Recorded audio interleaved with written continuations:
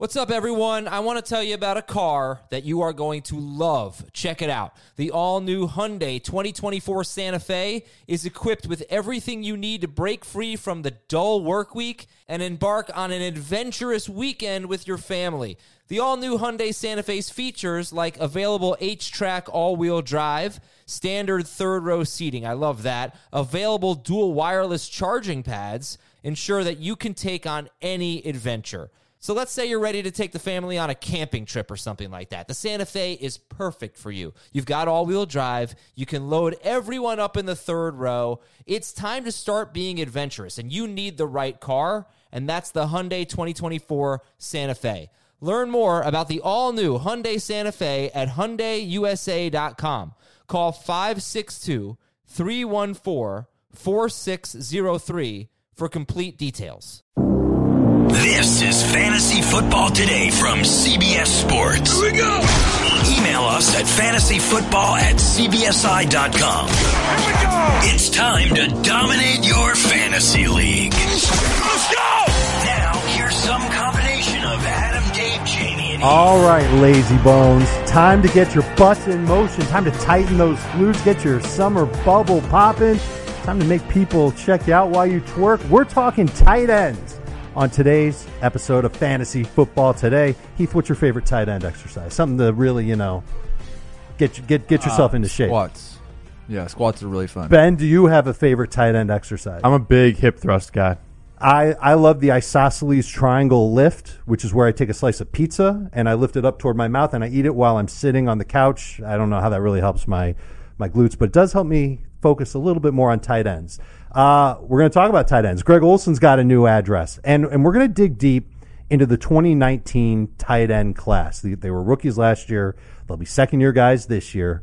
And at first, when I first saw the topic, I thought to myself, this isn't going to be anything worth talking about. We're going to get through this quick. We need a lot of other stuff to talk about. But the more I looked at Noah Fant and T.J. Hockenson and Dawson Knox and even Caden Smith, like there are some tight ends that could play a small to major role in fantasy in 2020, and I think they're all going to be players that you need to know how you feel about when you evaluate the tight end position and how badly you want to go up and get one of those top 5 or 6 tight ends on draft day. Do you agree? Do you think that there's some room here for some breakout potential with these guys? There is, and it seems like there always is with a rookie tight end class. They start out pretty weak. That second year is when they can have that breakout, and we had guys with really high yards per reception, Noah Fant being one of them, Dawson Knox another. So there's a lot of promising things to look for next year, and if you want to wait on a tight end, one of these second-year tight ends for next year could be the one. Yeah,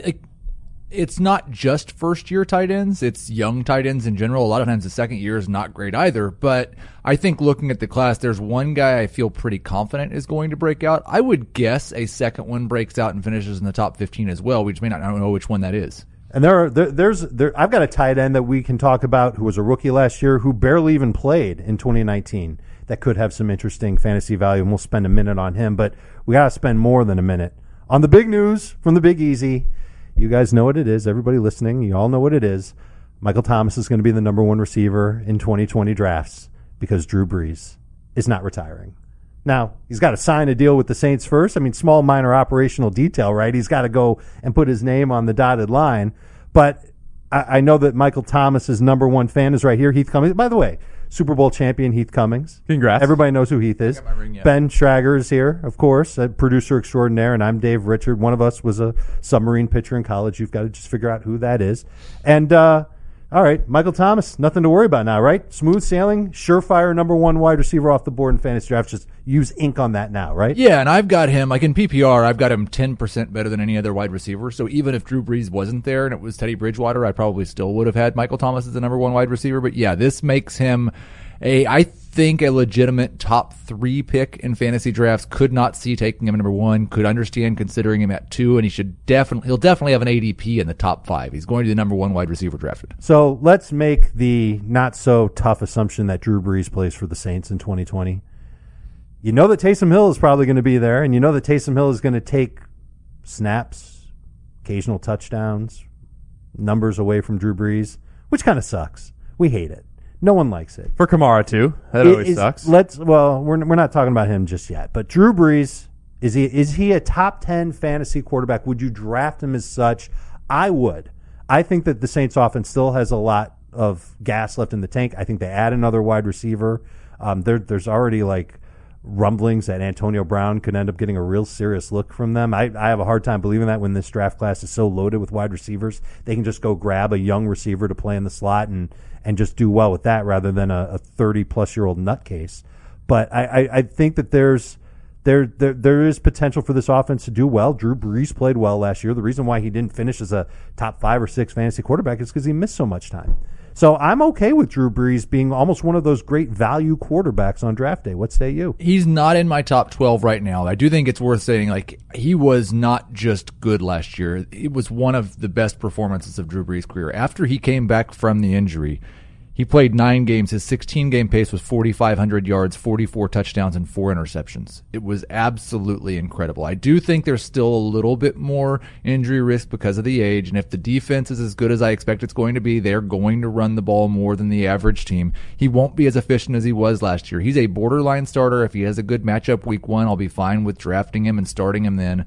But he's not somebody I'm reaching for, and unfortunately, because of his performance, he'll be drafted as a top 8 quarterback. He'll probably be on my bust list. He was second in terms of consistency, 22 fantasy points or more, second most of any quarterback last year. He finished the season so strong. And, yeah, I mean, I think that his points are valid. He's old. He could get hurt again. Things happen.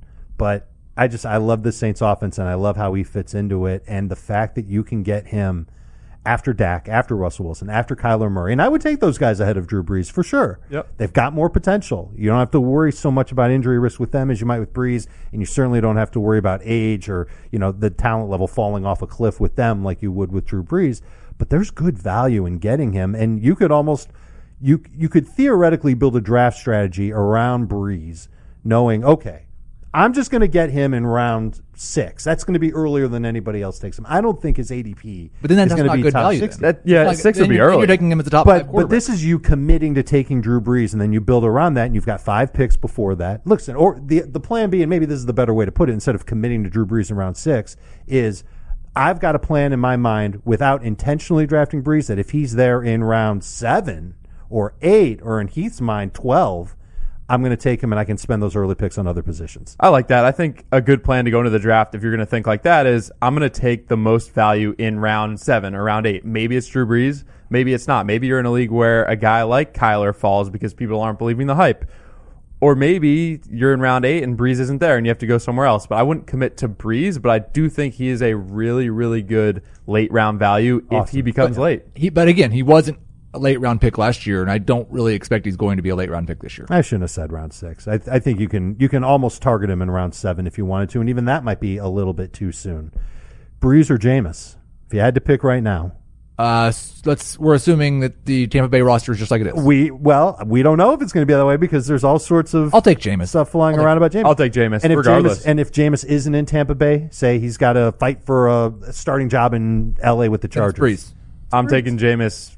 No matter what. Chargers. Yep. You're a big fan of that LASIK vision, Ben. Okay, I get it. All right. Anything to say about Alvin Kamara or Jared Cook here? I mean, it's all systems go Jared for those Cook guys might too, still right? be a thing.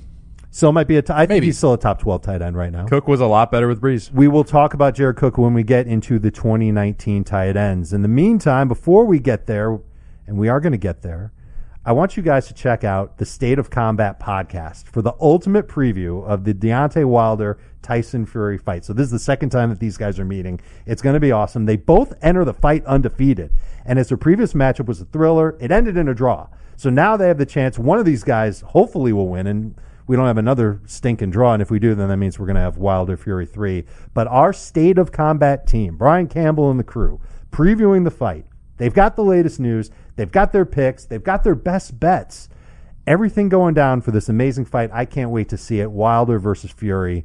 You find everything you need to know about it on the State of Combat podcast, available wherever you downloaded this podcast. Or if you're feeling crazy, go somewhere else where you didn't download this podcast and download it there. I don't know. Whatever you want to do. But State of Combat will get you ready for the fight. Let's talk about these rookie tight ends now. And we know that rookie tight ends, I mean, they're not usually studs. They don't put up huge numbers right away. They usually take time to develop. I don't even know why that necessarily is, because I would almost figure that some coaches are so forward-thinking that they see a tight end who's got unique matchup traits, whether it's, they're 6'6", or they can run a 4.4, or maybe in some cases both of those things. I don't know why they can't get them going a little bit more, but there is a learning curve when it comes to tight ends. And that second year is usually when they can start to come out of the wide-eyed rookie mode and into, okay, I know what I'm doing. I know where I'm supposed to be. I know what my role is, and I can go and make a play. And hopefully for fantasy managers, it's making a play where they can score a touchdown. None of the rookie tight ends last year finished in the top 15. Not a surprise. I don't think anybody was counting on that when we were drafting Fant and Hockenson. It was done with the idea that they were going to be late picks just to see what happens at the beginning of the year. But here's a fun fact. Mark Andrews, awesome last year, right? It was his second year. Evan Ingram, third year last year. Wasn't even that great because he got hurt so much, but the year before he was pretty darn good. He wasn't bad as a rookie either. Will Dissly got off to a great start. It was his second year. Dallas Goedert had the opportunity to play. It was his second year. They all finished top 12 in fantasy points per game in PPR in 2019. So a lot of young tight ends that made that ascension. And there are some honorable mentions. Tyler Higbee, it was his fourth year. He got off to a great he had a great finish. He didn't get off to a great start. Jacob Hollister, it was his third year. He finished in the top 15. Darren Waller, fifth year. And he didn't actually play pretty much 5 years. Year. It was basically the only chance he had to go and play regularly. And he had a great year. Mike Gesicki, second year, he was top 16. So if that's any indication, yeah, there's a good chance for these tight ends that were rookies last year to step up. So let's talk about them. And let's start with Noah Fant, who I'm excited about. He's my favorite of the bunch. He was the tight end 14 overall in PPR last year. I think he was in non-PPR as well. He had 331 yards after catch per Pro Football Focus. 155 of those 331 yards, this is 47% of his yards after catch, came in 2 games and over 5 catches. So you remember that touchdown he had against Cleveland? You remember it where he just broke away from a defender and went? He got touched on that play. So that's yards after catch. And then he had a big touchdown against Houston. He had a big start to that game against Houston. And that's an example of what I was saying, where a tight end could get an opportunity. You see his skill set and he goes and plays, but he just can't keep it up as a rookie, or there's something going on there that keeps them. So now his 2020 PPR rankings have this potential built in. Heath, you've got him 11th. I've got him 10th. Jamie's got him 12th. You've got him 12th right in your rankings. So he's a top 12 tight end. Is he worth waiting on? We talked about planning around a strategy with Drew Brees. Do you plan around waiting for a tight end? I'm going to pass on Kelsey and Kittle. I'm not going to pay attention to Ingram or even Hunter Henry.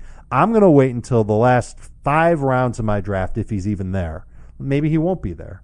But Noah Fant, somebody I'm targeting with a late pick. Is that an ideal strategy to keep in mind before your draft even starts?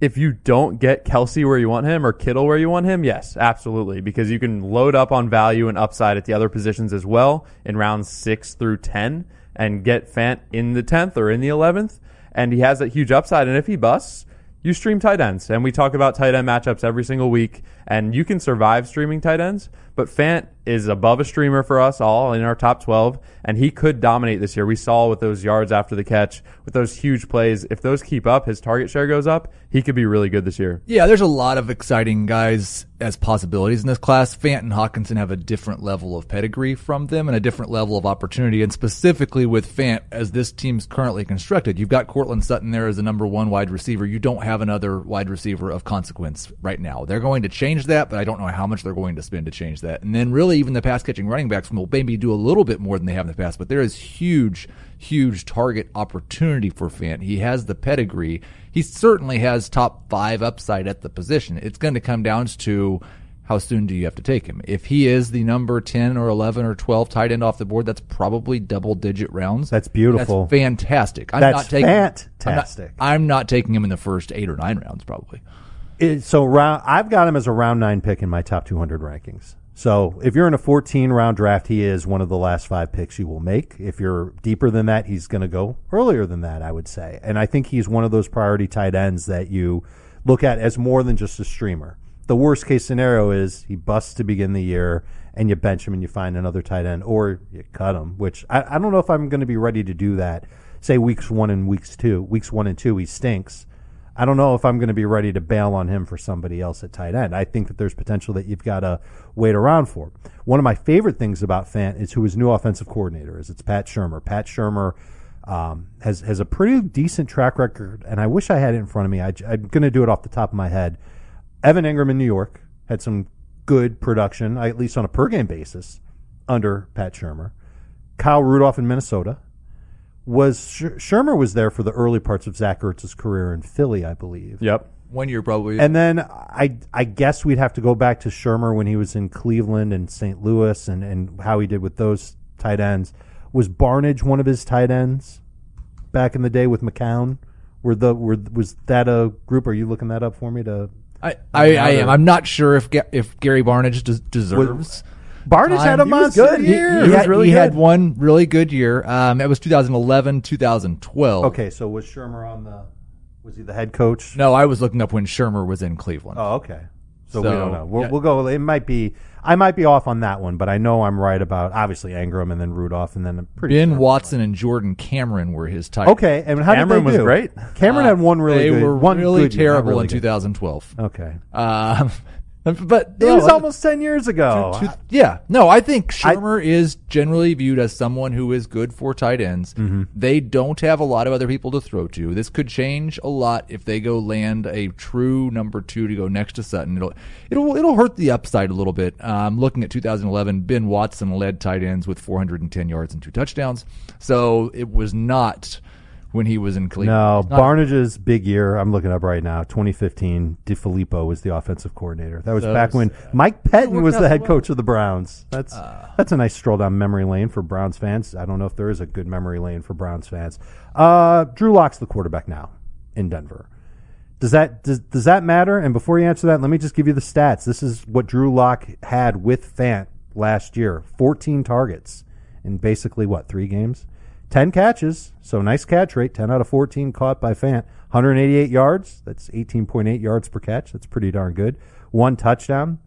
That was the Houston game, I believe. Yep, a lot of those numbers came in the Houston game with Drew Lock. So it's a nice completion percentage, not a ton of targets.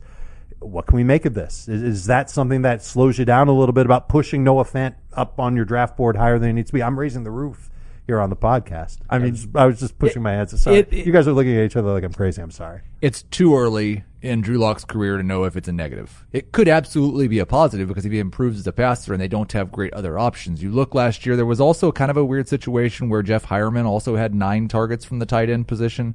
Like they targeted multiple tight ends, I would guess, as Fant develops. That will happen less. He'll get a larger share of the tight end shares. I don't think you can, because of a very, very small sample size, view Lock as a negative yet. Jared Cook or Noah Fant? Jared Cook. Fant. I'm into Fant's upside a little bit more than Cook's. I think Cook is one of those like, all right, I missed on all the stud tight ends and all the pretty high upside tight ends. I'm going to take a guy who can get me off to maybe a decent start to begin the year. I agree, but for whatever reason, Cook had a ton of upside in the second half of last season. He was outstanding, yes. And he is a year older, but at the same time, it's the same offense, and if they don't go out and add a weapon, he could be an attractive late-round option. The thing was, he didn't get the targets last year. Like, it was just that he scored a bunch of touchdowns and averaged 16 yards per reception, which he had never done before in his career. So, yes, Jared Cook 2 years in a row now has been a very good fantasy tight end. And I have to rank him in my top 12 going into this year. But I don't know that, really last year looks like he has all that much upside. It felt like every week Jared Cook would catch a pass for 40 yards, and then he had a decent shot at scoring. So I think that there's a chance of that, especially if you said it, Ben, they don't add anybody else. They don't draft a wide receiver. They don't sign AB or anything like we're talking about. And literally their second wide receiver is still the hybrid of Ted Ginn and Traquan Smith. And if that happens, then all the power to Jared Cook. He should end up having a good year, but I still like Fant's upside a little bit more. Let's talk about TJ Hockenson. That was the other first-round rookie tight end from the 2019 class. Man, his first game against Arizona just set my eyeballs on fire. He was targeted a ton. He got a lot of work. He scored. He was awesome. And he looked like the guy that, we had heard all the reports about TJ Hockenson and how he was going to be a huge factor in this offense. And I remember talking about drafting TJ Hawkinson with a late pick. You didn't need to start him in week 1. You just put him on your bench and see what happens. There were a few leagues where I had Waller and Hawkinson. And after the first week of the season, I felt like a billionaire. Okay, like a fantasy football billionaire where I didn't actually have even like $20, but I did have 2 tight ends that could be good. And then Hawkinson just like basically disappeared. And it was frustrating and it was strange, and it was another thing that maybe you just chalk up to rookie tight ends not being there. He finishes the number 31 tight end in PPR, 32 in non-PPR, but he's a top 12 tight end for me. Jamie and Heath are not quite as on board with TJ Hawkinson, but I'm thinking that the Lions aren't going to add another receiver to their offense. I don't know what's going to happen with their run game, whether they add another running back or not. I think they're more concerned about the offensive line. And I could see TJ Hawkinson still being a good red zone weapon. And don't forget, like, he had his opportunities. He had 3 end zone targets that either went off his hands or called back or whatever. He had chances in his rookie year. I think there's potential for him. And you can draft him after Noah Fant. I'm on board with that. But I think he's somebody who could end up being a good one of your final 3 or 4 picks in fantasy drafts. I would be very scared to have him as my only tight end next year, because the guy was the worst tight end in terms of how many points he got per target this year. He had more opportunity than you think, and he wasn't inside the top 30 tight ends in red zone targets. So I know we have these memorable TJ Hawkinson end zone drops, but he just wasn't used that much in the red zone. Now, who knows, maybe a full year Stafford, and in his second year he could break out, but it scares me that his one huge game was against Arizona, who we all saw was very prone to the big game against tight end. He finished the year at 6.2 yards per target, which was like 2.5 yards worse than Noah Fant and one of the worst marks amongst rookie wide receivers. The interesting thing is, before Matthew Stafford got hurt, he was at 7.8 yards per target, which would have been the second best mark amongst rookie tight ends. And his targets, he was on pace for 76 before. They went down after Stafford went out as well. So I do think he's someone that I'd like to view as a possible sleeper, that I'd like to have as a second tight end. I do agree with Ben that I wouldn't want to like start him week 1 and have him be the only guy that I have at the position. But he's got a lot of potential and no floor at all. Which means that if you draft him, he could end up having a couple weeks of zero. All right, so with Noah Fant, I was ready to say I'm not dropping him after the first 2 weeks of the season. If Hawkinson gives me 2 points and 4 points in the first 2 weeks of the season, I think I might be more inclined to drop him, which is why I think you've got to wait till after pick 100 to even think about getting him. And I'm sure you guys are thinking it's more like pick 120 when you'd want to go and draft Noah Hawkinson. He's got to be a double-digit round pick. For Noah Hawkinson. Noah Hawkinson? TJ Fant. I'm probably not drafting TJ Hawkinson in like one of our leagues where there's only 12 teams and there's only 13 rounds that you can take someone that's not a kicker or a defense. So I guess, yeah, I'm a little bit lower than you are. I do think that there's still a lot of leagues where he should be drafted. But in our standard format, I mean, you've only got 13 non-kickers and defenses on your roster. I don't really want to carry a second tight end. I wish I could combine Noah Fant and TJ Hawkinson into one player. I think I'd get a lot of fantasy points out of that one dude this year. But all right, Hawkinson, if he's got a tough matchup in week 1, and there are other tight ends that have easier matchups in week 1, I think he's in the streaming line more so than Fant. Yes, definitely. And so if you're drafting Hawkinson, you like the matchups early on in the season, you know what the upside is, that's when you go and take him among the top 12 tight ends. That's what I think. And right now we don't know who his first opponent's going to be.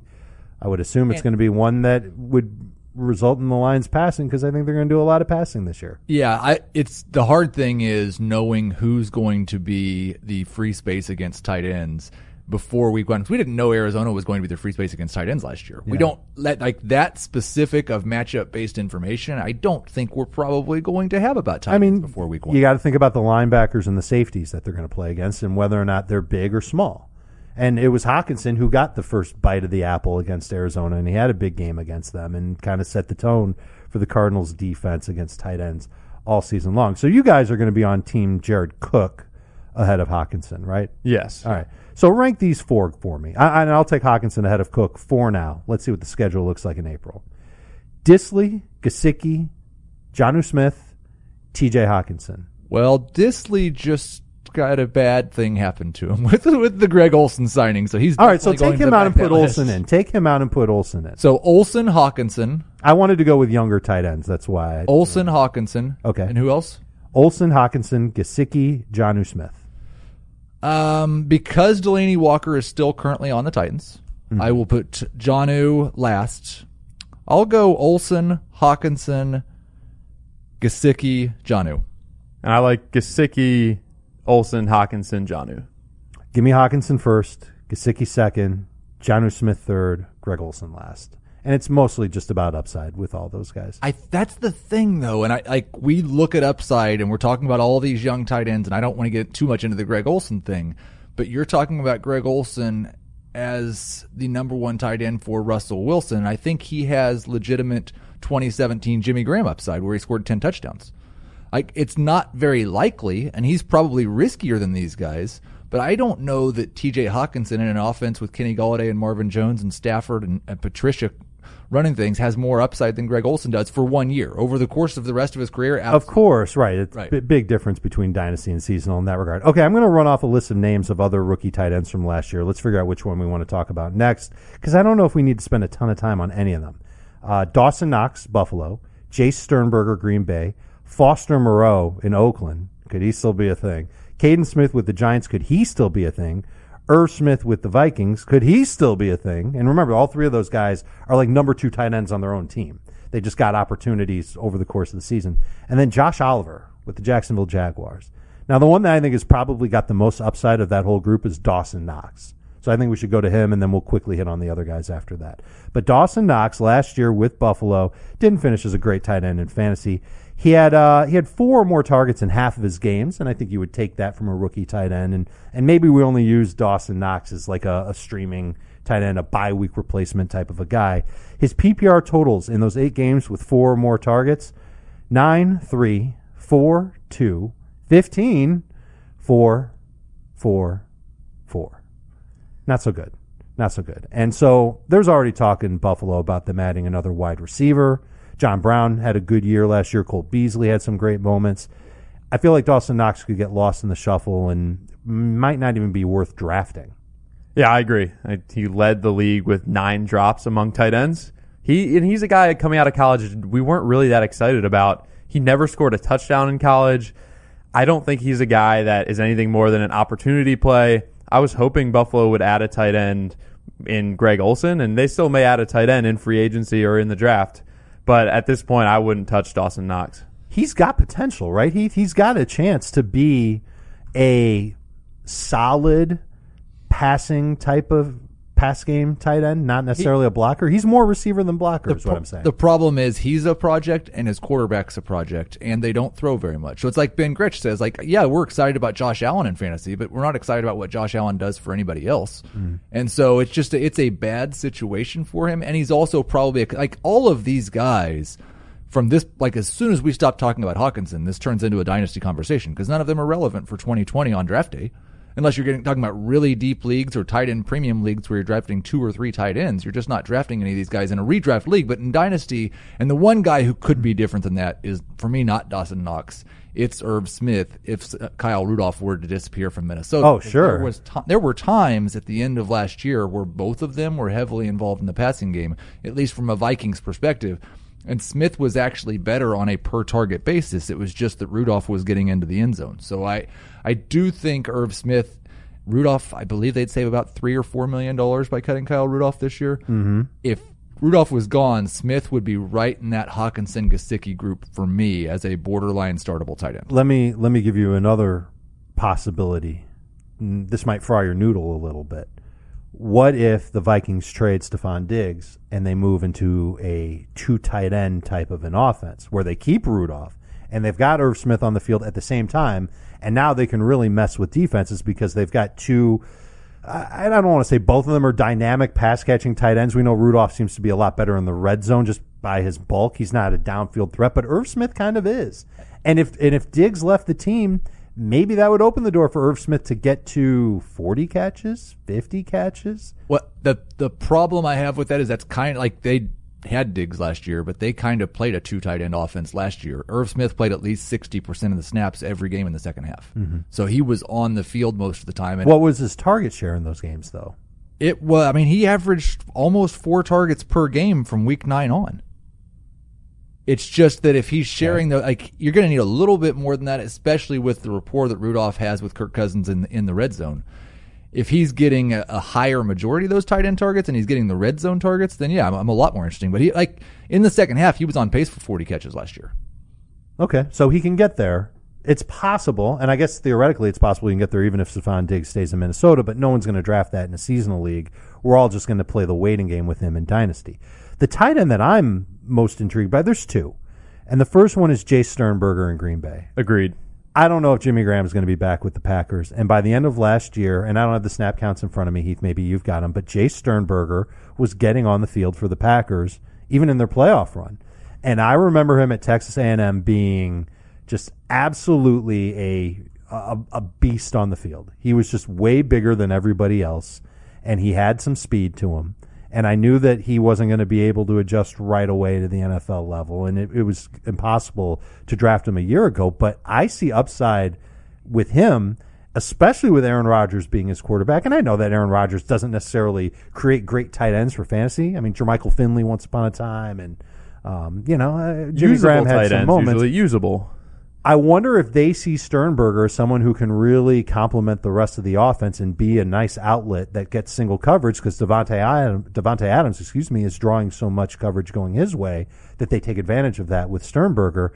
And maybe if there's a lot of hype about him in training camp in July, you could see him creep into one of the final rounds on seasonal drafts. Yeah, it's going to take Graham being gone and them adding absolutely nothing, because he had one game last year where he played more than 25% of the snaps. It wasn't the playoffs, but it was still just 44%. I mean, they did not really give us anything last year to make us think that he's anywhere. It's got to come down to this offseason. Yeah, but also Mercedes Lewis was over 40% of the snaps in 11 of the games. Well, he was behind him. Right. Clearly. He's going to be gone. So he was definitely the third option, and he was so promising at Texas A&M, over 17 yards per reception. He was great. A great prospect.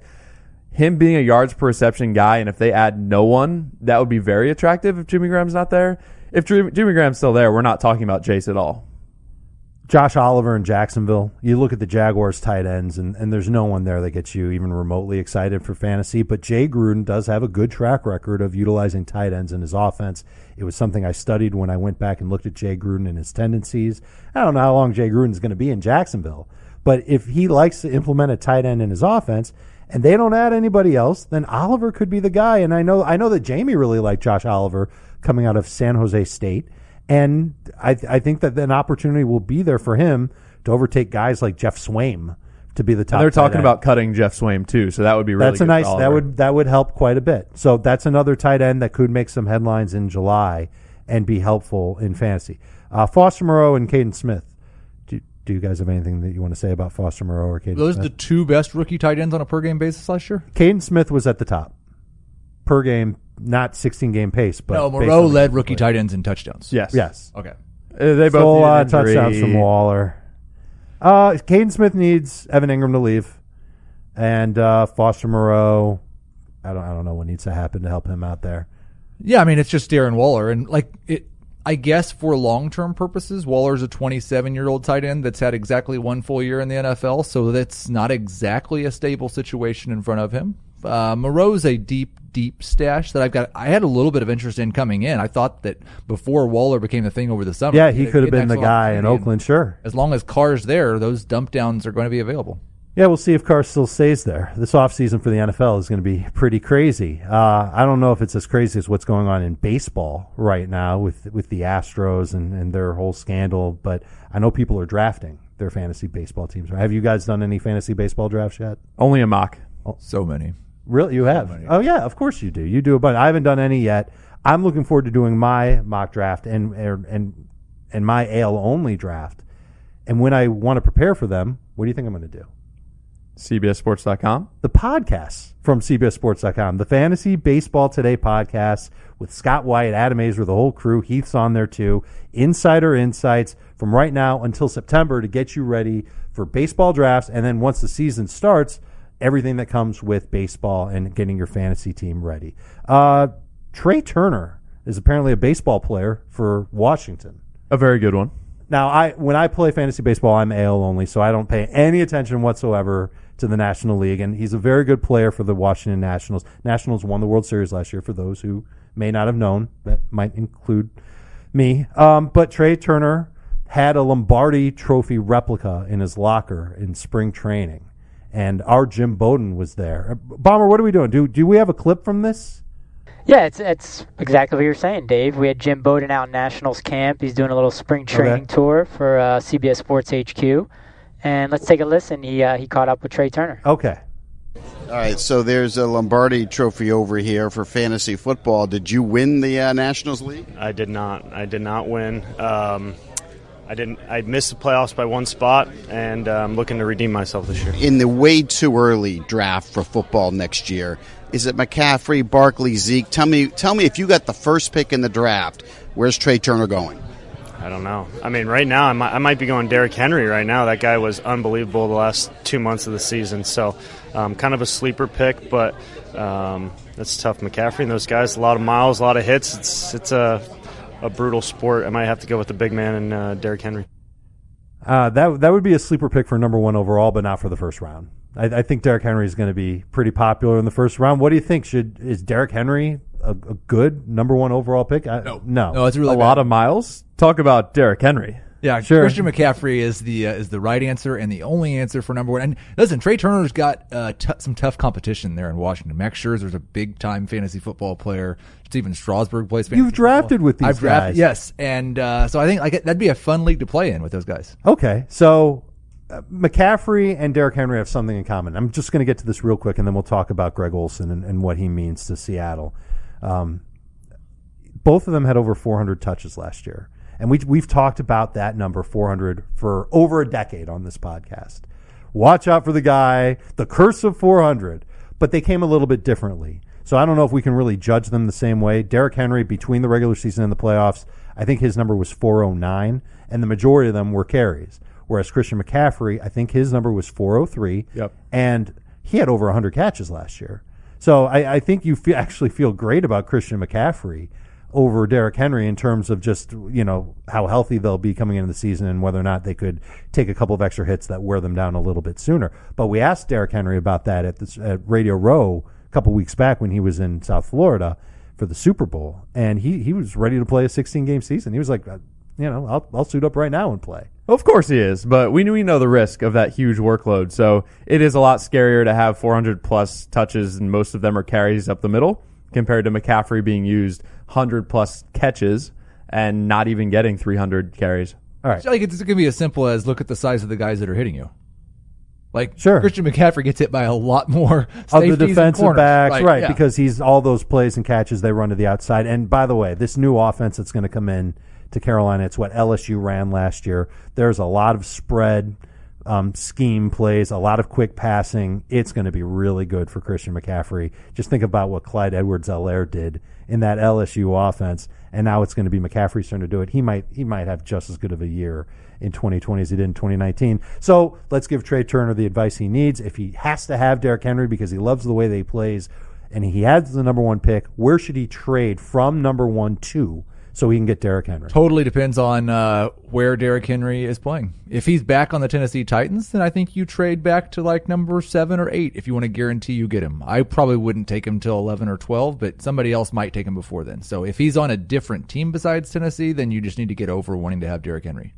Well, it depends on the team. There could still be a team with a good offensive line. There's not, in my opinion, I don't believe there's a team that he could go to that has both the offensive line and the desire to run the ball that often. I think it will be worse for Derrick Henry if he leaves Tennessee. I think if it's a team that if you get Derrick Henry, you've got to have your mindset be like what Tennessee's was, which is we're going to run this guy like crazy and have him pulverize defensive players. So we'll see, but I agree with you, Heath. I think it's going to be Tennessee where he goes. Greg Olsen's going to Seattle. 1 year, $7 million deal to be Russell Wilson's top tight end, maybe, we think. Is Greg Olsen draftable? Yeah, I don't think they give him $7 million to be a backup to Will Dissly. So I expect he's going to be the lead tight end in Seattle. I wrote about on CBSSports.com kind of where I came out on the projections. I'll give those numbers now. You can read the story if you want more of the process. I've got him at 48 catches, 555 yards, and just over 5 touchdowns. That puts him at number 11 in my tight end rankings, right behind Jared Cook, actually. I do think he has the upside of like a Jimmy Graham, we mentioned that from 2017, or even a Jared Cook season last year where Russell Wilson could get his way. They could throw the ball just a little bit more. He could throw 40 touchdown passes, and 10 of them could go to Olsen. So I think there's more upside than you would think for a 35-year-old tight end. But he's also missed 18 games over the past 3 seasons. There's significant injury risk, and he hasn't been particularly good over the last 3 seasons when he has played. This is the best quarterback he's ever played with. 102 targets to tight ends in Seattle last year. The year before that, it was only 72. But the year before that, they only threw 420 passes. So the percentage-wise, it was about the same. Sure. What was it in 2017 with Jimmy Graham? It was his last year with the Seahawks. They had 133 targets. I should probably have done the math to see what percentage of targets actually went to tight ends. They threw 555 that season. Yeah, a lot of fives there. So that's right around 30%, right? Somewhere around that range. Somewhere right under that, right? Yeah, between 20 and 130. 133 over 555. I'm trying to do the math in my between 20 and 25. Okay, so not quite 30%, and I don't think it's going to get to 30% at all because Greg Olsen's there. I think he's more of a late-round guy. Ben, I'm sure you agree that definitely. If he's got a good matchup in Week 1, you stream Greg Olsen to begin the year. Other news and notes, Kareem Hunt expects to stay with Cleveland. That's according to ESPN's Jeremy Fowler. He's a restricted free agent. I don't see why the Browns would just let him go. Arizona re-signs DJ Humphries. 3-year deal, $45 million. It's not a bad price tag for a left tackle. DJ Humphries isn't exactly a world beater. No, that's the thing. Is like I generally think continuity on the offensive line is more important than just about anything. But how excited do you get about the Cardinals bringing back one of the members of their offensive line? Yeah, it helps for continuity. I really don't know. And for all I know, they are going to draft a left tackle, and they just flip Humphries to the right side. They could certainly do that too, but they obviously liked what they got out of him. They're going to use him again in 2020. Cam Newton expected to be cleared for football activities in March. That's according to The Athletic, who says that the Panthers expect him to be cleared for those activities. We'll see what happens with Cam Newton. There's already talk linking him to the L.A. Chargers. Chargers want to make a splash, moving to their new stadium. They're not going to play in the soccer stadium anymore. So having a good quarterback like Cam Newton to replace Phillip Rivers could be something that they'd want to do. I just want to see Cam Newton healthy first. Then we get him back on the field. He does have he's got like top 5 fantasy quarterback potential if he's playing like his old self. It's just a matter of whether or not he actually can do that. And then Joe Burrow says he has leverage with the Bengals. Bengals have the number 1 overall pick. Burrow expected to be the number 1 overall pick. He's saying, quote, "The Bengals have their process and I have my process." And there's starting to be a gathering of smoke about Burrow maybe not wanting to go to Cincinnati and thinking about pulling an Eli Manning, which it's a little bit odd. He's from Ohio, but I think he understands what the Bengals franchise has been. And what their offensive line looks like. I don't know if it's necessarily that as much as it is just the franchise is run a lot differently than a lot of other teams in the NFL. And the premium on winning might not be as big there as it is with other teams. I know that sounds weird, and they would never admit to it. But certainly it's more of a family-run business than it is like what the Patriots have or what the Eagles have, where winning is just absolutely made a priority and they spend whatever. The Panthers are now one of those teams where winning is just the ultimate priority. And in Cincinnati, of course, they want to win, but I mean, you guys have been around long enough to know that Cincinnati doesn't win all too often. They make the playoffs. I think 4 straight years they made the playoffs under Marvin Lewis, and all 4 years they bowed out in the first round. So what's the point of even making the playoffs if that's going to be the case? Burrow is dynamic. He's going to be an awesome quarterback in the NFL. I don't see the Bengals necessarily passing on him for Tua or anything like that. No. And I don't think they'll get bullied into not taking Burrow. No, you take him, and I wonder what does it take in addition to Cam Newton and the Panthers' first-round pick to get the Bengals' first-round pick? One more first? Oh man, I'd ask for the moon, but that's just me. Well, yeah, I don't know what I'm getting with Cam Newton. Right. Am I getting a Band-Aid for 4 games, 2 seasons? I don't know. And I would need an absolute haul because I think Burrow is pretty close to as clean of a prospect as you're going to find at the quarterback position this year. Over the last few track years, a little bit scary. I know, really but only been good 1 year. But he really was fantastic last year, and and a lot of things went right for him, including offensive line. He had the best offensive line in the nation, and Cincinnati's going to get back their first round pick from last year. He'll play left tackle. That line did improve a little bit as the season went on. They figured out how to use Joe Mixon the right way. I think there's some potential long term, and you put Joe Burrow in that spot, I think he'll be good. So we'll see what happens there. And we've talked on this podcast before about Joe Burrow potentially being draftable in redraft leagues. Where is he in dynasty drafts? I haven't put the rookies in, but I guess you're going to see him in the mid. For me, he'll be just outside the top 12. By ADP, assuming that he's drafted number 1 and the hype train has nothing to stop it, he'll be a top 10 quarterback. The thing you got to remember for redraft going into next year is like most of the guys that have been rookie quarterbacks that we have been excited about have not been good their first year. Like if they run, then they can have some fantasy value. And Josh Allen had some fantasy. Lamar, Kyler Murray last year had some. Burrow good can run a little bit. I know he's not known for not those guys, not like those guys. No. But he can do the RPOs and work in the red zone and make defenses look silly and score, a few touchdowns, maybe 3 or 4 touchdowns on the ground. All right. We've got a couple of tweets to answer, and then we're going to get out of here. We're going to stick with Joe Burrow. This is from @by Corey J. Corbin. What is the concern-o-meter that Burrow reverts to the pre-2019 version when he enters the NFL? This is right what you were talking about, Heath. What if he goes back to being what he was in 2018 with LSU, which is not even a 60% completion passer, some good moments here and there? What if he ends up being that? Is there concern for that? Is that something that would keep him from being a top 10 pick in a rookie-only draft?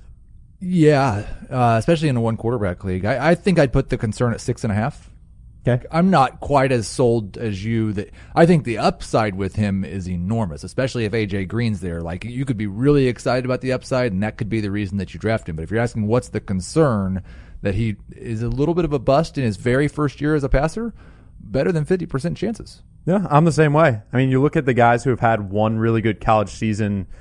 Mitch Trubisky. I knew Mark you were going to go there. Sanchez. Those are the first 2 names that come up every time. But Cam somebody Newton brings too. them up. But Cam Newton. And Cam, of the 3, obviously a fantasy stud, but the other 2, a little scary. So I would put it at a 7. Does it mean anything to you that Burrow at least played 2 full seasons as a starter? And then he also even had a couple of extra moments here and there at Ohio State. Whereas Trubisky and Sanchez, they really only played like a dozen games in college, and then they were off to the pros. I don't think it does much to me. That LSU offense from 2018 was nothing. They ran the ball a lot. It was so different. It was so totally different quarterback. 2019. Well, and it was a totally different offense, too. They completely changed everything, and it worked. And they found a system that Brady was really good at. I almost wonder if the Bengals have to adopt that system. I would think that Zach Taylor would be smart enough to do something like that. I'm giving them all that type of credit. I think that they would. I'm excited about Joe Burrow. I think he's going to be very good at the next level.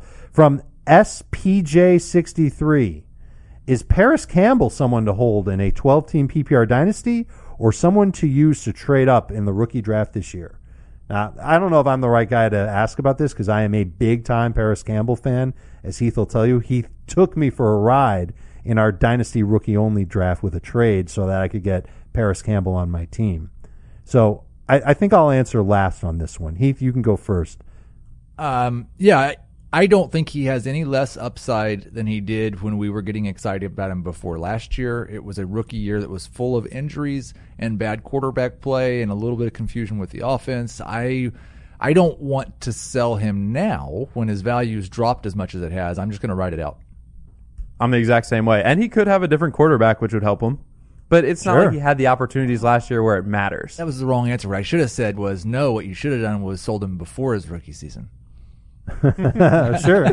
Sold him to me, right? Because I was one of those guys that was high on Paris Campbell. I agree with both of you. I think now's the time to just hang on to Paris Campbell, see what happens. I'm sure there's going to be good news about him, assuming he's healthy out of training camp this year. And if the Colts upgrade at quarterback, and there's already talk about Phillip Rivers maybe being that guy for them because he's got this relationship with Frank Reich and Nick Sirianni. That's one of the assistants there in Indianapolis. That would be good for Paris Campbell. I think he's got a lot of potential. So I'm happy to have him in Dynasty. I am holding on to him. Okay, that's going to do it for this week's edition, or this day's edition. Are we done for the week, Ben? We've got 2 more podcasts. What the hell am I talking about then? All right, so done for today. We're done talking about rookie tight ends. What's coming up later this week? Tomorrow, we're going early 2020 sleepers, so that's going to be a really fun episode. Jamie is really deep in his sleeper talks already. All right. So he's going to come with some big names. And then a separate XFL podcast. We're going to preview XFL Week 3. Emery Hunt's one of our favorite guests. RJ White from our NFL and XFL He's been on fire teams. with the XFL. Oh, he's been on fire with his picks. He's going to be on the pod. And you know our resident expert, Ben Gretsch, will be on as well. So we've got 2 more episodes coming this week. We're really excited I'm about loving the XFL. I'm 2-0 in our XFL league, guys. I'm rocking it there. And How I've got you the doing, Tampa Bay Vipers. I've got the Tampa Bay Vipers as my team quarterback, and I'm still 2-0. Heath, how's that team? Which team? Your XFL team? I don't know. You haven't even checked your leverage? No idea. I think I played Heath one of the weeks, and that might be why I'm 2-0. All right. For producers, Deb and Andrew Bomber. For producer, Ben Schrager. For Super Bowl champion Heath Cummings.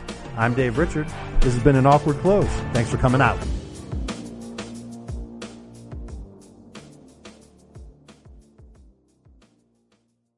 The perfect combination of versatile athleisure and training apparel has arrived. Thanks to the visionary minds of New Balance, Clutch Athletics, and Rich Paul, the designs reflect the heart of the athlete and the spirit of the community. With rising defensive football stars Will Anderson and Chase Young on the roster, Clutch Athletics brings the best innovative gear to all athletes, giving them style and performance on and off the field. Learn more and purchase Clutch Athletics at newbalance.com.